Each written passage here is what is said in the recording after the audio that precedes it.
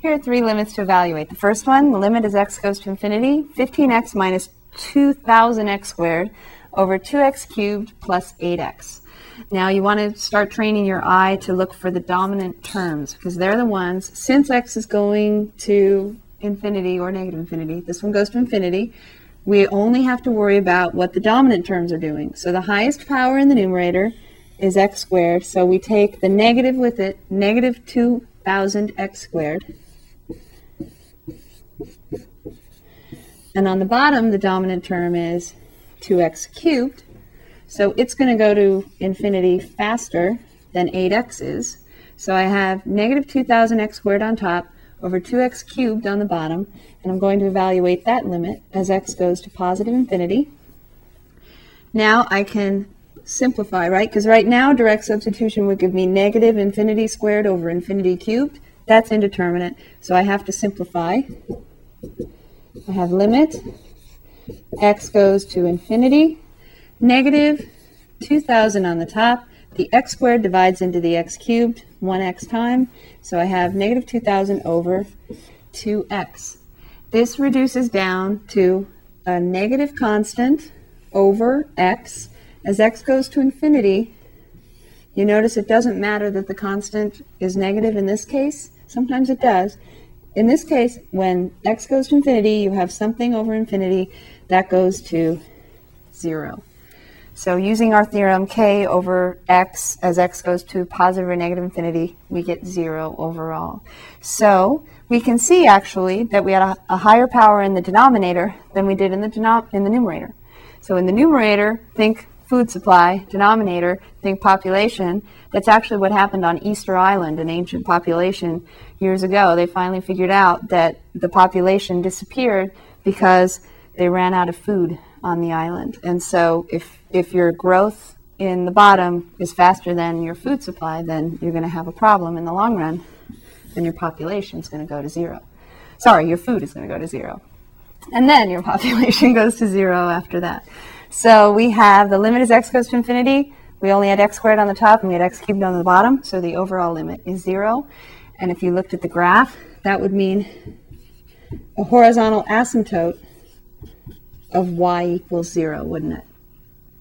So we see the limit at infinity gives us 0, which is also the horizontal asymptote. The next limit, as x goes to negative infinity, we have a big trinomial on top. Fourth power is the largest power, so it's a fourth degree trinomial. On the bottom, we have another fourth degree trinomial. So what do you think is going to happen when we take the leading term over the other leading term? We have our most powerful term in the numerator. The dominant term is 7x to the fourth. The most powerful term in the denominator, 6x to the fourth. So I take my limit as x goes to negative infinity, 7x to the fourth over 6x to the fourth. The x to the fourths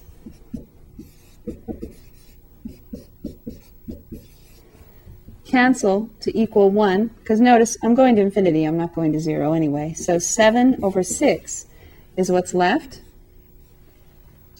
And the limit as x goes to infinity of 7/6 is just 7/6 back again.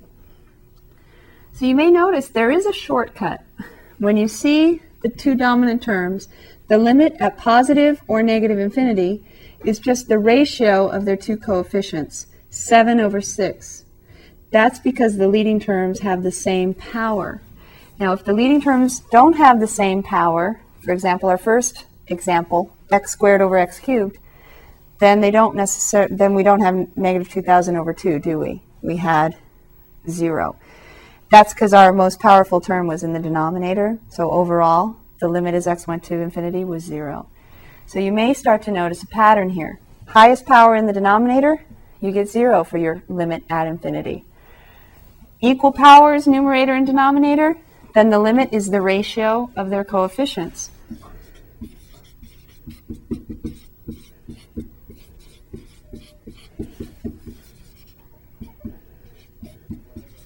Now you might say, well, why didn't you just tell me that in the first place? I get that complained a lot. And the reason is, if I just tell you, do this when you have one case and get 0 if you have another case, then it gets difficult to remember which case is which. And believe me, by the time the test comes and you have nerves and everything else as a factor, it gets very difficult to memorize all this stuff, right? So the most important thing to remember, x is going to positive or negative infinity. The most powerful terms are the ones that matter. You get their ratio and you simplify until you get a limit that makes sense. So the first limit was 0. The second limit was 7/6. Let's see what happens with this last limit. The limit as x goes to positive infinity, 4x minus 5x cubed on top, x squared plus 3x on the bottom. Now you might notice that each one of these examples has been different. This one, my dominant term, is negative 5x cubed. It's got a higher power than 4x. On the bottom, my dominant term is x squared.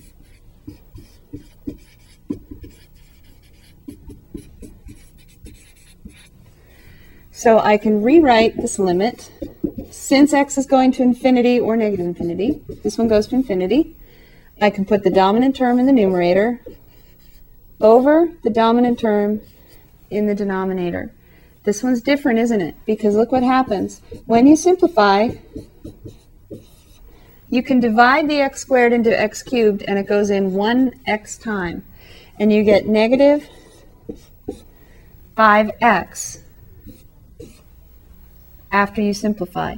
So we have negative 5x, and we're taking the limit as x goes to positive infinity. At this time, it didn't cancel out. The x terms didn't cancel, and we don't have an x left in the denominator.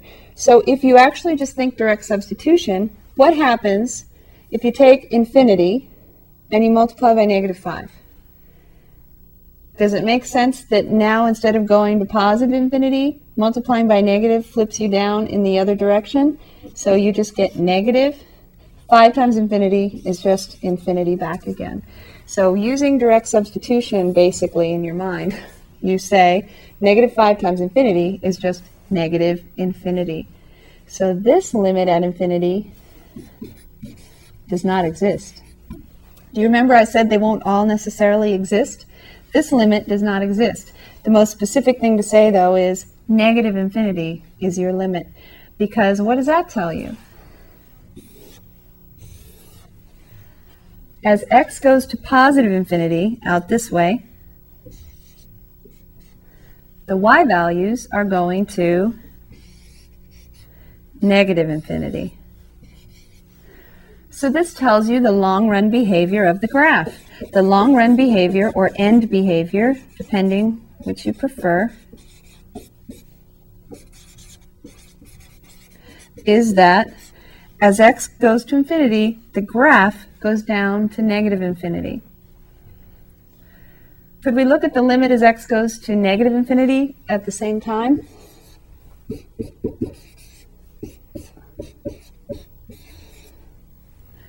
Of the original function, isn't it the same as what we got at the very end? The limit as x goes to negative infinity of the original function is just the limit as x goes to negative infinity of negative 5x. So now x values are going to negative infinity down here, but then what happens when you multiply by negative 5? Multiplying by a negative flips the graph over, doesn't it? So instead of the graph going down to negative infinity, you have negative 5 times negative infinity, it's positive infinity.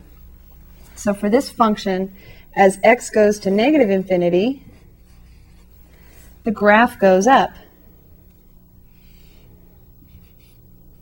to positive infinity.